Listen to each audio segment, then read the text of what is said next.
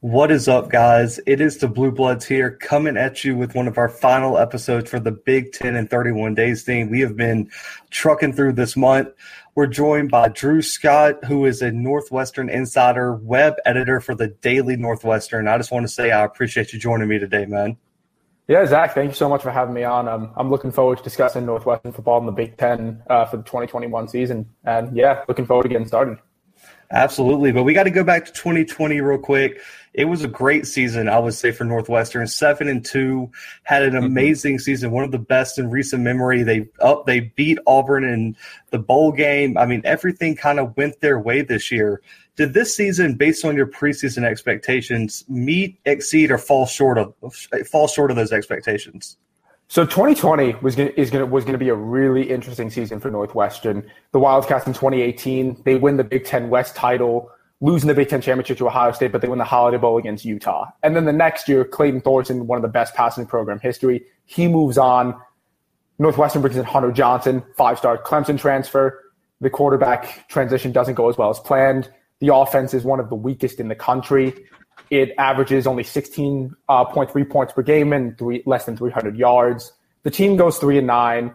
Offensive coordinator Mick McCall is fired or leaves the team. And kind of heading into 2020, there's this question of, was 2018 an actual sign that Northwestern was moving up and improving, or was it kind of lucky because the rest of the Big Ten West wasn't as strong? Iowa, Wisconsin, and those were teams Northwestern beat. So that was really something I had an eye on heading into 2020.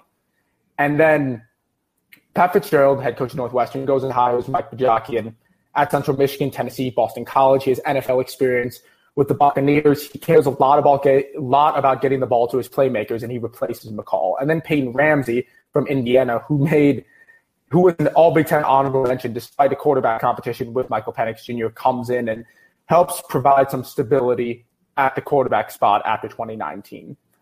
And even though the offense loses Rashawn Slater, who's now going to be a top 15 draft pick, it still keeps so many aspects, such as one of the best linebacking cores in the Big Ten and in the country, nonetheless, of Patty Fisher, Blake Gallagher, and Chris Bergen. And if you look at those things and put them into perspective, those hires, those players, I thought 2020 was going to be a bounce-back year, and it seemed to be that way. And obviously, I think we'll talk about this later, but the Big Ten had a very staggered schedule in terms of how they were going to play football games with COVID, and there were a lot of different decisions floating around, a lot of dates where the conference changed course. But Northwestern was one of the programs who, when play started, they took advantage of it. Originally in the preseason, I thought the team was going to go 6-2. Wisconsin and Minnesota, I mean, those two programs had great 2019s. That game in Minneapolis was essentially the Big Ten West title game that Wisconsin won, and kind of those were my two games where I thought the Wildcats would see some struggles. And I thought that Halloween matchup at Kinnick would be kind of the defining factor of the season. And the team started off the season great. I mean, a 43-3 win against Maryland. The defense gets 3 picks. Ramsey shows himself as a dual threat quarterback who can score both on the air and on the ground. It showed Bajakian's offense incredibly well in the first game, and that's when I knew that this Northwestern season was likely going to exceed my expectations. As I mentioned, that 21-20 victory in Iowa City at Kinnick, which was defined as a classic Big Ten game, ground and pound, run game, 3 interceptions by the Northwestern defense, including a game clincher that to beat the Hawkeyes. That's kind of the defining factor of what I saw in this team and why they helped exceed expectations. It was defined by hard-fought, close victories, and they could win them in different ways. They were playing trademark Big Ten football. As I mentioned, the victory over the Hawkeyes was defense and a run game. Against Purdue, Peyton Ramsey found Ramaj Yakiao-Bowman, who last scored a touchdown during I believe it was his freshman year. He scored 3 in one game, along with 86 yards to beat Purdue. And then against Wisconsin, and I believe it was the third game of the season, obviously Mertz comes in with a lot of hype after that opening game against Illinois that he has, and then Wisconsin beating Michigan by 38 points. Northwestern forces 5 turnovers and wins by 10. And the team proved they could win. And even though they lost games such as Ohio State, there were still solid moments in them, such as the kind of Brandon Joseph interception in the end zone that showed they could hang with these top talent, that they could make plays against them. And even though they did lose 22-10 to miss a chance at winning their first outright big title in a long time, the fact that they led a team at halftime by 4 points that made it to the national championship and beat Clemson by 28 beat Clemson by 3 touchdowns, nonetheless, is incredibly impressive. And then beating Auburn in arguably the best bowl game outside of the New Year's Six was great. And Ramsey, who eventually declared for the NFL draft, saved his best game for last. 212 yards in the air, 47 on the ground, 3 touchdowns. And Auburn, even though they had 4 losses, 3 of those losses came against great teams in Georgia, Alabama, and Texas A&M. And finishing the year in the AP top 10, Northwestern showed the country that it could compete. And it did exceed my expectations, and I think it's going to make for a very interesting 2021. Yeah, I mean, I think it definitely will. And, one of the monikers that was given to this team was the Fighting Reese Davises by Joey Galloway on one of the playoff shows. What was the reaction around Northwestern by the fans, the, in-city media, the team, and did it help them kind of play that underdog role throughout the season? So our game day team, which is our 5 writers on the Daily, we had an exit survey in which we were kind of discussing our takeaways of the season. And one of the questions asked was, what is one quote that defines the season? As soon as I'm like, Fighting Reese Davises, I'm like, no question. So basically when Galloway on that call says, honestly, they've got a bunch of Reese Davises running around out there. And then Northwestern beats Wisconsin 17-7 in one of the best defensive games the teams have played. Obviously, it's a huge statement. Fitz, after the game in a press conference, Pat Fitzgerald, said it really ticked off the team, and he thought it was incredibly disrespectful. And what Pat Fitzgerald talked about was that it needs to be fuel in the engine. And that's what it became for the rest of the season. Greg Newsome, the second cornerback, who's now considered a possible first-round pick, talked about kind of how he found it funny that that's how people view the team, and that's the narrative around Northwestern, but that they'll just keep working it. It'll keep fueling them, like Fitz said. And this was published, I think, a few days after the game happened. Throughout the week, kind of Northwestern was recording the team in practice, and it clearly showed that the comments made impact. The players were saying stuff like, "Good morning, Reese. Reese Davis with the catch." I believe senior wide receiver Riley Lee said, "My name is Riley Reese Davis." And then some other players said, "All I see is a bunch of Reese Davises." And obviously that kind of hearing that nickname obviously provides a ton of ammunition.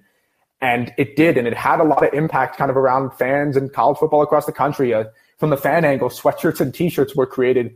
Media followed it closely. And I think it definitely did provide some firepower for that huge Big Ten West rivalry game, a de facto Big Ten West title game that eventually decided the title. And I believe it silenced the doubters long-term, kind of looking at it. Even though they did lose to Michigan State and Ohio State, it definitely silenced the doubters about Northwestern's legitimacy as a force in the West and showed that 2018 was just no fluke. And it's pretty funny I think this was right after the game, he says, "How about those Fighting Reese Davises right here, huh, Joey Galloway? How about these Fighting Reese Davises," Fitz says.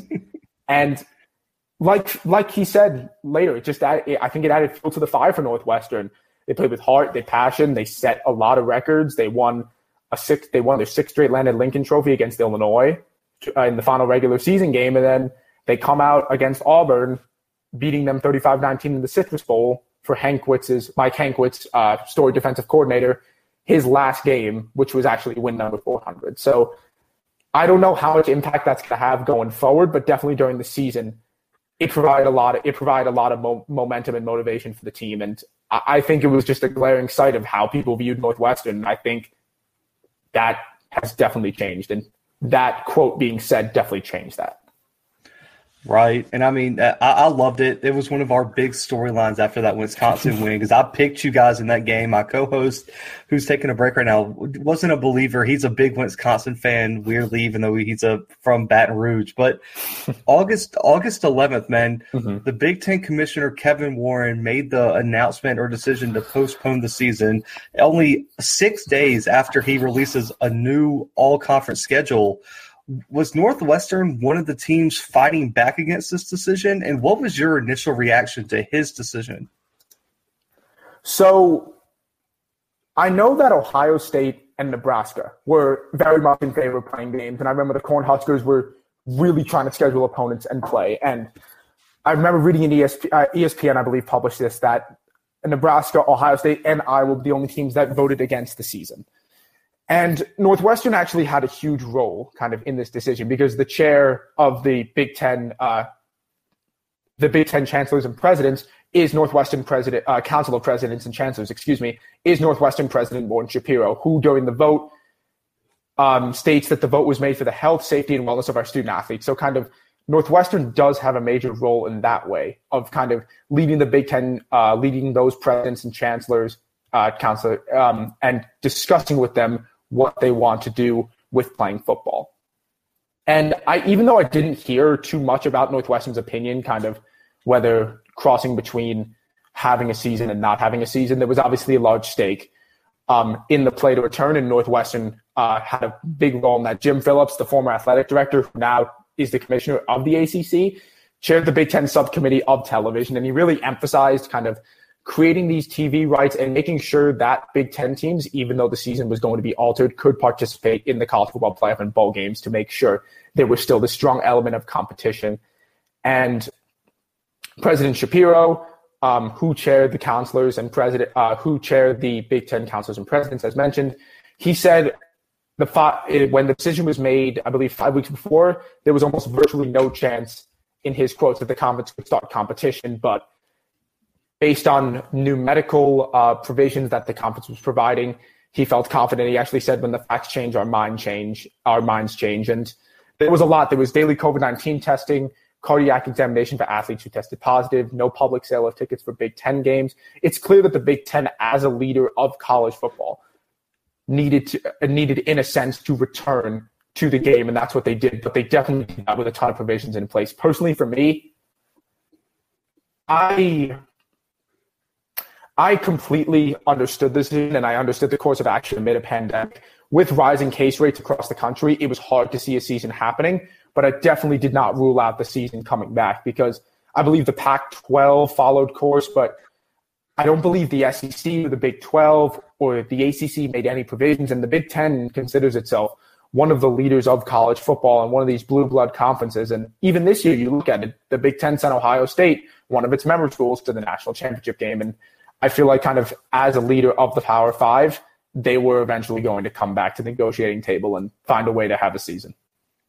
Yeah, I'm glad they did. I'm sure Ohio State and the Big Ten in general, anytime you have a team go to the playoffs, I know all the schools benefit from that. So that's a huge thing. But earlier when I asked you about the season, you mentioned Peyton Ramsey. He was a huge piece to this 2020 puzzle, and he showed a lot of growth throughout the season. He's gone now, and Pat Fitzgerald is left with a huge decision on who's going to lead this offense into the future. Who are the candidates, and who do you think we should expect to be QB1 for 2021? Mm-hmm. So with the extra year of eligibility, Ramsey has the option to come back, and he doesn't. I believe it was within the week or two after the bowl game, he posted a picture on Instagram of him raising the Citrus Bowl MVP trophy and him saying a storybook ending. And based on that game, it was a phenomenal way to conclude his Northwestern career. And now he's off to the NFL draft. And the way I looked at it was Pat Fitzgerald had two options. You could stay in-house and continue working with your quarterbacks. You've got Hunter Johnson, who did not live up to expectations after transferring to Clemson. There's Andrew Marty, who his best game of the season was the 2019 regular season finale against Illinois, did a phenomenal job on the ground. And then Aiden Smith, who also had some starting time in 2019, who opted out of 2020. And then you have the transfer portal. And two quarterbacks in there who I believe Northwestern was going to look into were two quarterbacks who were offered by Fitzgerald when they were recruits, in Jack Cohn and Ryan Helinski. Cohn at Wisconsin eventually transfers to Notre Dame. And Ryan Helinski finds his way, the former four-star, finds his way to Evanston as Pat Fitzgerald's quarterback of the future. And based on that, I believe that if you go into the transfer portal, you look for a quarterback who's going to be your day one starter. I think Fitzgerald and the team learned a really good, I wouldn't say lesson, I would say they learned to figure out kind of the best fit after kind of the Johnson transition didn't go as well as planned. And Peyton Ramsey obviously was a phenomenal fit for the team. 12 touchdowns, over 1,700 yards, to be a dual threat. And I believe that's what he's going to look for in Ryan Helinski, the Southern California native. Fitz offered him in high school. And I think Fitz wouldn't go back to the portal if he didn't expect on getting a starter. And he has 3 seasons of eligibility, even though he didn't play last year at South Carolina. And that kind of, I think, had to do with a little bit of circumstances out of his control with Muschamp getting Mike Bobo after he was fired from Colorado State and then bringing in Colin Hill. There was that familiarity between coach and coordinator, which I think made it a little harder for Hilinski to find his way back into the starting role. But when he started in I believe it was 2019, he did a lot of good stuff. He threw for over 2,300 yards, 11 touchdowns. He led South Carolina to a double overtime win against number 3 Georgia, completed 58% of his passes. So I'm really interested to see what he does in the Big Ten, because I feel like, as I mentioned, bringing in Hilinski, I think he might be the guy to help Northwestern continue this momentum, because 2 Big Ten West championships in 3 years, I don't think the Wildcats intend to stop. And you need a quarterback to help do that. And that's obviously shown between 2019 and 2020 with the 4-man quarterback room and Peyton Ramsey. And I think Hilinski is going to be the guy to lead them into the future, not just this season, but for the next few. Yeah, I mean, Hilinski has a huge upside. I think he, like you said, he got the short end of the stick, I feel like, at South Carolina. I mean, after he did they had lost like 3 quarterbacks in like 2 weeks in 2019. He steps up. You talked about the win over Georgia, but I mean, that guy had so much potential. So that's a huge pickup for Northwestern. And, you call him Fitz, and he's one of my favorite coaches in the country. Pat Fitzgerald, been the coach at Northwestern for many years now, has had multiple outstanding seasons for the Wildcats. How has he been so successful at Northwestern, and what makes him such a special coach? Pat Fitzgerald is such a good team coach of getting players vested into a system, of turning Northwestern not just into a regional program in the Big Ten, but a national program on a national stage. When he took over in 2006, his first season, 4-8, and now in 2020, 15 years, 7-2, AP top 10 final ranking, and a Citrus Bowl win over Auburn, which is arguably the best bowl outside of the New Year's Six. And it's really impressive to look at his success. And also in this year, he reached 100 wins, which is obviously a milestone, which is a completely phenomenal milestone. His player development staff, not only him, but also his coaches, is one of the best, if not the best in the country. If you look at players, Rashawn Slater, former 3-star, only got 5 collegiate offers. Now he's going to be a likely top 15 pick. Ramad Chiaki-Bowman, he came in as a 3-star from Minneapolis. I profiled RCB this season and wrote an article about him. And I spoke to his high school coach, who actually won the Bolitnikoff Award. I spoke to his teammates, and they were all like, his time is going to come. He's going to be ready. And this season, he reels in 508 yards and 5 touchdowns. He's a guy who is an example of Pat Fitzgerald able to develop and bring out, and he's able to make players better than when they arrived in Evanston. I mean, dozens of players you can list. Patty Fisher, who was a 3-star, Ernest Brown IV, who was a 4-star, J.R. Pace, 3-star, Blake Gallagher, 3-star linebacker, Greg Newsome, 3-star. So many of these guys are making impacts in the Big Ten. Greg Newsome, consensus All Big Ten team, likely first-round pick. Blake Gallagher and Patty Fisher, who are 2 of the members of the Irish law firm, both. I believe, Fisher, 404 tackles, and then Gallagher is 332. And also Fisher holds the most career tackles among all FBS players. And what's really cool is that Fitzgerald, when he talks about players such as them, when he was talking about the linebackers, he said it's not even close when talking about himself as an athlete. All three of these guys are a million times better athletes than I wish I ever could have been. And that's a kind of testament to the type of coach that he is, and the type of stuff. When a player is coming to look at Northwestern, you can look at guys like that and say, look how much I can develop. And that's fairly persuasive. He's also a phenomenal in-state recruiter. Northwestern calls itself Chicago's Big Ten team, and Pat Fitzgerald is living up to that name, and he's bringing in players who are helping Northwestern turn into Chicago's Big Ten team. The one that definitely comes to mind is Peter Skoronski, fringe 5-star offensive lineman from Park Ridge, who chose Northwestern over Notre Dame, Stanford, and Michigan. And Skoronski was one of the best offensive linemen in the country this year, especially among freshmen. It was incredibly impressive, his ability to step into left tackle after Slater opts out and have the season that he had, arguably one of the hardest positions on the field. Greg Newsome, he's from Carroll Stream, Illinois. Clayton Thorson, he's from Wheaton, Illinois, which is 1 hour away. And then Justin Jackson, who's the leading rusher in program history, he's from Glenbard, which is 1 hour away. And it's really impressive, his ability to bring in recruits from in-state, in right smack in Big Ten country. Even though there's only Northwestern and Illinois who aren't considered kind of those Big Ten blue blood powers, you are right around Ohio State, Michigan, Penn State, Michigan State, Indiana. And even you might have Notre Dame encroaching into, even though they're not in the Big Ten, have them kind of encroaching into this Chicagoland area. And his ability to recruit is impressive. Just the other day, he brought in Reggie Flurima, a 4-star receiver who's the first commit in 2022. And he chose Northwestern over a bunch of Big Ten West programs. And that's showing that people believe in Pat Fitzgerald. And he really makes it a tantalizing destination for recruits. And you've got that triple threat of top 10 school, academically, top 10 in the AP poll, like after this year. Then you've got a top 10 facility in the Ryan Fieldhouse and Walter Athletic Center right on Lake Michigan. It's really impressive what this program has done. And Fitz, not just this season, he's racked up impressive wins. 2011 comes to mind when Northwestern upset number 9 Nebraska. It's a multifaceted effort that he's able to have players buy into the vision, recruit players. It's impressive, and it's even though it's been 15 years, it's paying off.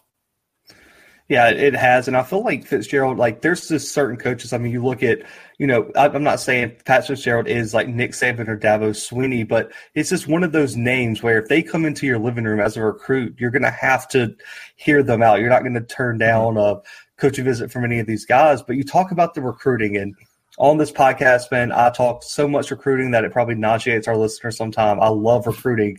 And for this last cycle, the Wildcats signed a top 50 class. It was highlighted by the top recruit in the class was a kid from my hometown in Mobile, Alabama. Went to McGill, who my high school played multiple times while I was there. What was the biggest positional needs for the Wildcats, and who are you most excited to see for this team? That was Jordan Mosley, right? Mm-hmm. That was I remember he decommitted from Tennessee after their whole coaching, and I remember he committed to Northwestern, and I'm like, wow, this is a big one. And he as you mentioned, he's a 4-star. He's at the forefront of this class.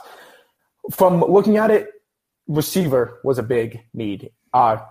Northwestern's 3 starting receivers are leaving. RCB, Ramachek Bowman declared for the draft.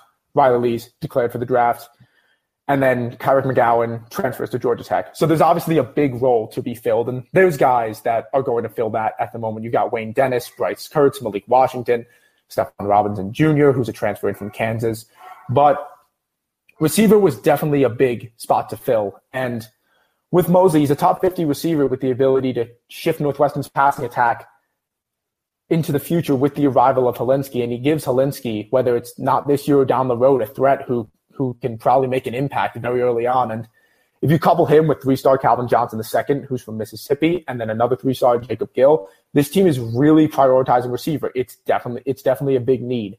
And even though all these guys may not be kind of starting day one, they're setting the foundation for a successful wideout group in the future. And if you look at the success that RCB had this year in his senior year, it's a pretty impressive blueprint to look at, because it shows how much better he got over time. And that definitely stands out to a receiver saying, okay, I can come here.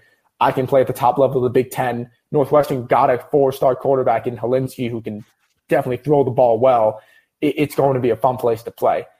I definitely thought offensive lineman was a big need that was going to be fixed.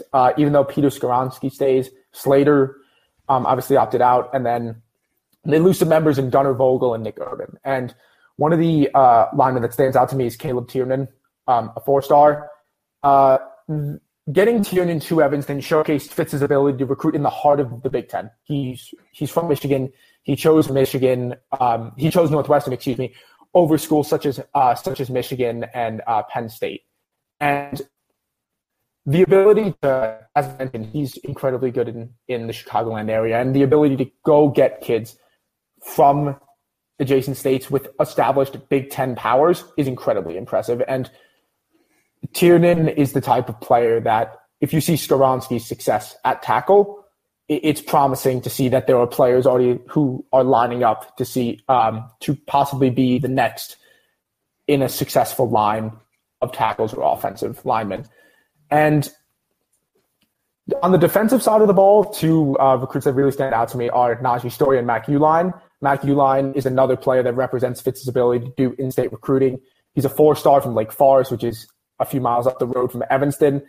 And he also chose Northwestern over some offers from fellow Big Ten powers such as Purdue and Nebraska. And it really shows that priority that I keep touching on of in-state. Northwestern's a rising power. The fact that Northwestern's becoming a focal point of the Big Ten West is really crucial. Those two division titles in 3 years show that 2018 was no fluke. This team's really on the come up, and recruits are starting to see that, and that's what I saw with the U-line commitment. And my last recruit I'm going to talk about is Najee Story, a defensive end from Solon, Ohio. This is another similarity to other recruits. He got him out of Big Ten country, and Najee Story does not just come from Ohio, which obviously has Big Ten power, Ohio State. He was offered by dozens of college football powers across the country: Alabama, Notre Dame, Michigan, Minnesota, Ohio State, Tennessee. And getting him after losing Ernest Brown IV to the NFL draft and Eku Leota, who ironically ended up transferring to Auburn after Northwestern beat them in the Citrus Bowl. It shows that this is a class that comes on the heels of one of, if not the best season in program history, and it shows that it's going to continue. This is a program that's continuously going to be on the rise. Yeah, and I mean, as much as fans, I feel like the average fan, so I've talked about this on our podcast, the average fan doesn't realize that Northwestern's been to 2 Big Ten titles in 3 years. They don't. I think they overlook how good this program is. And in terms of, the transfer to Auburn, we appreciate it. Our D-line is atrocious. I'm sure you saw that. We really needed some help. So appreciate you there. But talking about all these young guys, and I want to shift to the 2021 season, what players do we not know about now that we should know about and that could have their breakout season next year? So I'm really looking forward to seeing Malik Washington, a wide receiver, junior from Georgia. During preseason camp last year, offensive coordinator Mike Bajakian was asked who are some young players kind of making plays and showing their progress during practice, and he said Washington was one of them. He was eventually injury-plagued. He only played in 5 games, caught 5 passes for 51 yards, and kind of didn't play the final 4 games of the season, including the bowl game. It was kind of an unfortunate 2020 to a player who was so highly praised in camp. And he actually entered the transfer portal. And it turns out after a little bit, Washington comes back to Evanston. And with a new quarterback coming in, I'd be very optimistic about his production. Bajakian, who has worked with quarterbacks from Jameis Winston to Peyton Ramsey this year when he was with the Bucs. He definitely, as I said, he knows how to get the ball in his playmakers' hands. And I feel like Washington is going to be one of those players. And you could even say the same thing about other receivers. Bryce Kurtz finished the season with 67 receiving yards, and Wayne Dennis, who caught a 23-yard pass in the Citrus Bowl. This is a really young wide receiver room that's going to definitely be aided by the arrival of Helinski, in that he has playing experience already, and he's played against top teams, and he's even beaten top teams. And I think that's going to elevate receivers, mostly Washington, to another level.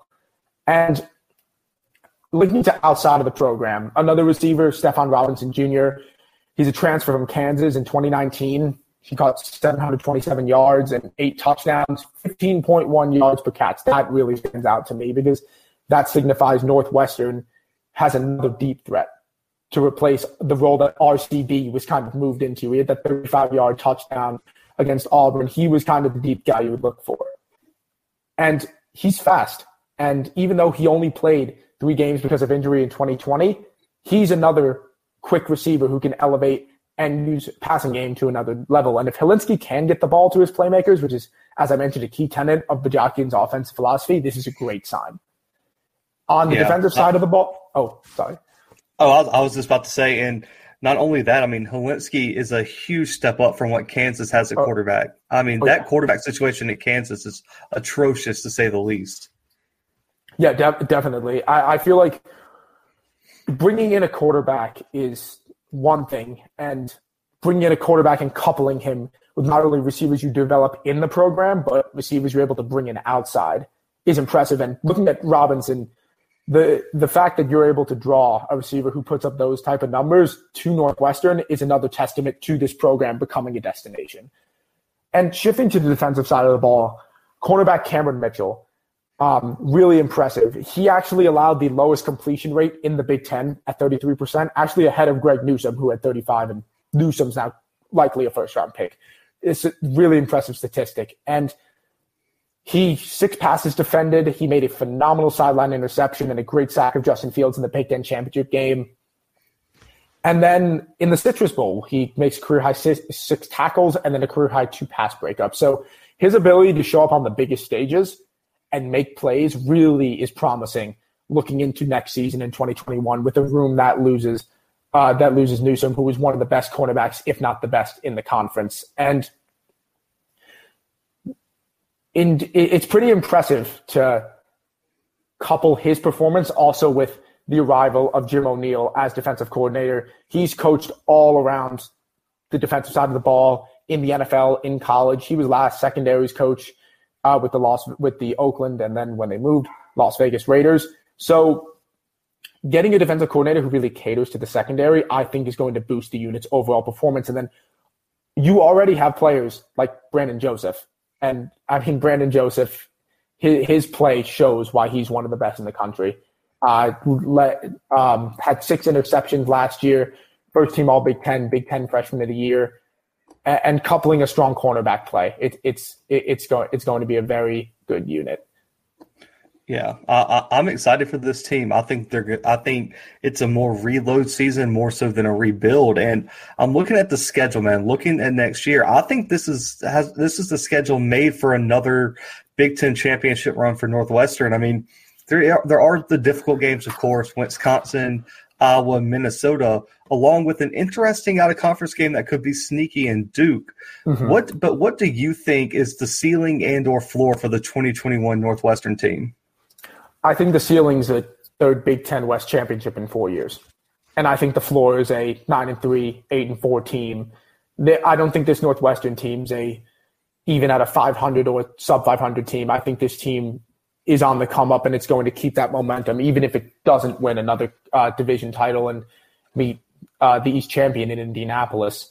It's a very interesting season. You've got the full slot of 12 games kind of shifting away from the COVID-altered schedule. I would argue that I don't think Northwestern got it too bad with non-conference with Ohio and Indiana State, though Duke is very interesting. Mm-hmm. In 4 straight, the teams played for 4 straight years, 2015 to 2018. Northwestern won 2, and then Duke won 2. But Duke's won the last 2, 41-17 in Durham, where Northwestern's going in 2021, and then 21-7 in Evanston, which was the year that Northwestern made their run to the Big Ten West title game in 2018. And historically, Northwestern won 6 straight in Durham before that 2017 loss. So I think it's intriguing. This game's going to be very intriguing. Even though Duke went 2-9 last year and allowed 38 points per game, and their quarterback, Chase Bryce, who came in from Clemson, I believe he transferred to Appalachian State after not being the answer for Duke. That's a game where it may be a trap game. And I definitely think with non-conference, these games tend to test opponents because it's not a typical Big Ten conference. You're playing in a different league with teams with different offensive philosophies and kind of different things at stake. So non-conference for Northwestern, I think Duke is obviously the highlight of that non-con schedule. And I think especially because it's early on, it could be a defining factor to what this team could do. And shifting into the conference, you've got a great opening game against Michigan State, which happens against Duke in Evanston.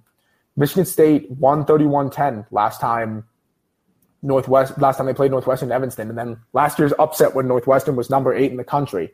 Like, there's obviously a lot of bad blood there, and I think Northwestern's going to want to come out hot, especially in the opening game. And I think that's definitely a game that can set the tone. There's a 5-game stretch in the middle of the season. At Michigan, Minnesota, Iowa, at Wisconsin, Purdue, which is at Wrigley Field. No buys. The bye comes before. That stretch will define Northwestern's season. When you look at Michigan, I'm very interested in that team. The last time Northwestern went to the Big House, it was 38-0. Michigan won. Northwestern was actually ranked higher than Michigan at number 13 versus the Wolverines being 18. And obviously in 2020, the Wolverines did not perform as they wanted to expect. And they've underwent a lot of change Jim Harbaugh has his contract restructured. He brought in a much younger coaching staff. And some even had links to the area, such as Ron Bellamy, who previously coached at West Bloomfield High School, the same place that four-star running back Donovan Mitchell is from, and Donovan Edwards, and they're both headed to Ann Arbor. And there's a pressure to win for the Maize and Blue. J.J. McCarthy, who was actually at LaGrange, who was actually at Nazareth in LaGrange Park, Illinois, before transferring to IMG, he was offered by Northwestern. He's a 5-star. Now he's at Michigan, and he's in the running for the day one starter in Ann Arbor. So that's definitely one of the hard games on the road. They've got other games, Memorial Stadium in Lincoln when they play Nebraska. Obviously already the Big House. They're playing at Camp Randall in Madison. Those are tough environments and massive stadiums with a lot of hyped up fans. And I don't know what the Big Ten's protocol is going to be for fans in the stands, but those are hard. That may play a role if it's fully filled. And the thing that interests me the most is as Northwestern gets better, so do their opponents. Wisconsin and Iowa are the two schools I specifically look for kind of in this comparison. Graham Mertz, who shocked the country by going 20 for 21 and throwing for nearly 250 yards in the opening game of the season against Illinois, had a phenomenal start to the season. Obviously, he and his team got affected by COVID, and Northwestern played incredibly well against Mertz. I believe he threw three interceptions and had a fumble. But Mertz now has another year under his system, and he's going to likely have a full offseason. And so is Spencer Petras at Iowa. Northwestern played Iowa in the second game of the season last year. They were down 17-0, eked out a 21-20 win. But now Petras has another year under his belt, and Iowa ended the year on a 6-game win streak. So this shows that quarterback play now is all the more important. And bringing in Helinski, I think Northwestern is doing that by putting a guy they can insert hopefully in their program, not just for this season, but long-term. And I think that's what's going to define these matchups. And it's interesting also to see what Jim O'Neill is going to bring to this defense. Obviously, the Big Ten, a lot of smash-mouth football, hard football. And Northwestern was one of the best defensive teams in the country last year, allowed less than 16 points, one of the best scoring defenses in the country. So it's going to be interesting to see in 2021. And that stretch, as I mentioned, is going to define the season. And that could be the difference between an 8-4 average season, you're going to a not terrible bowl game, or an 11-1, 12-0 Big Ten West title for the third time in 4 years season. Right. I think that door might be a little it might be cracked at least to maybe even upset Ohio State, because they're breaking in a new quarterback. Mm-hmm. They lost a lot of pieces from this past team. But, man, I love asking this question. So I got to ask. I haven't been able to make it to a Northwestern game yet, but I want to shift to the environment of Evanston and Ryan Field. What makes this town, this stadium, this environment so unique on game day? So funny you ask. So I've actually only been to Ryan Field as a fan.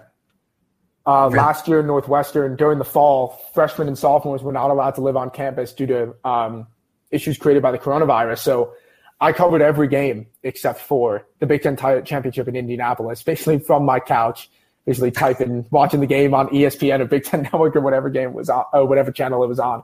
But it's awesome, and it's something I really look forward to.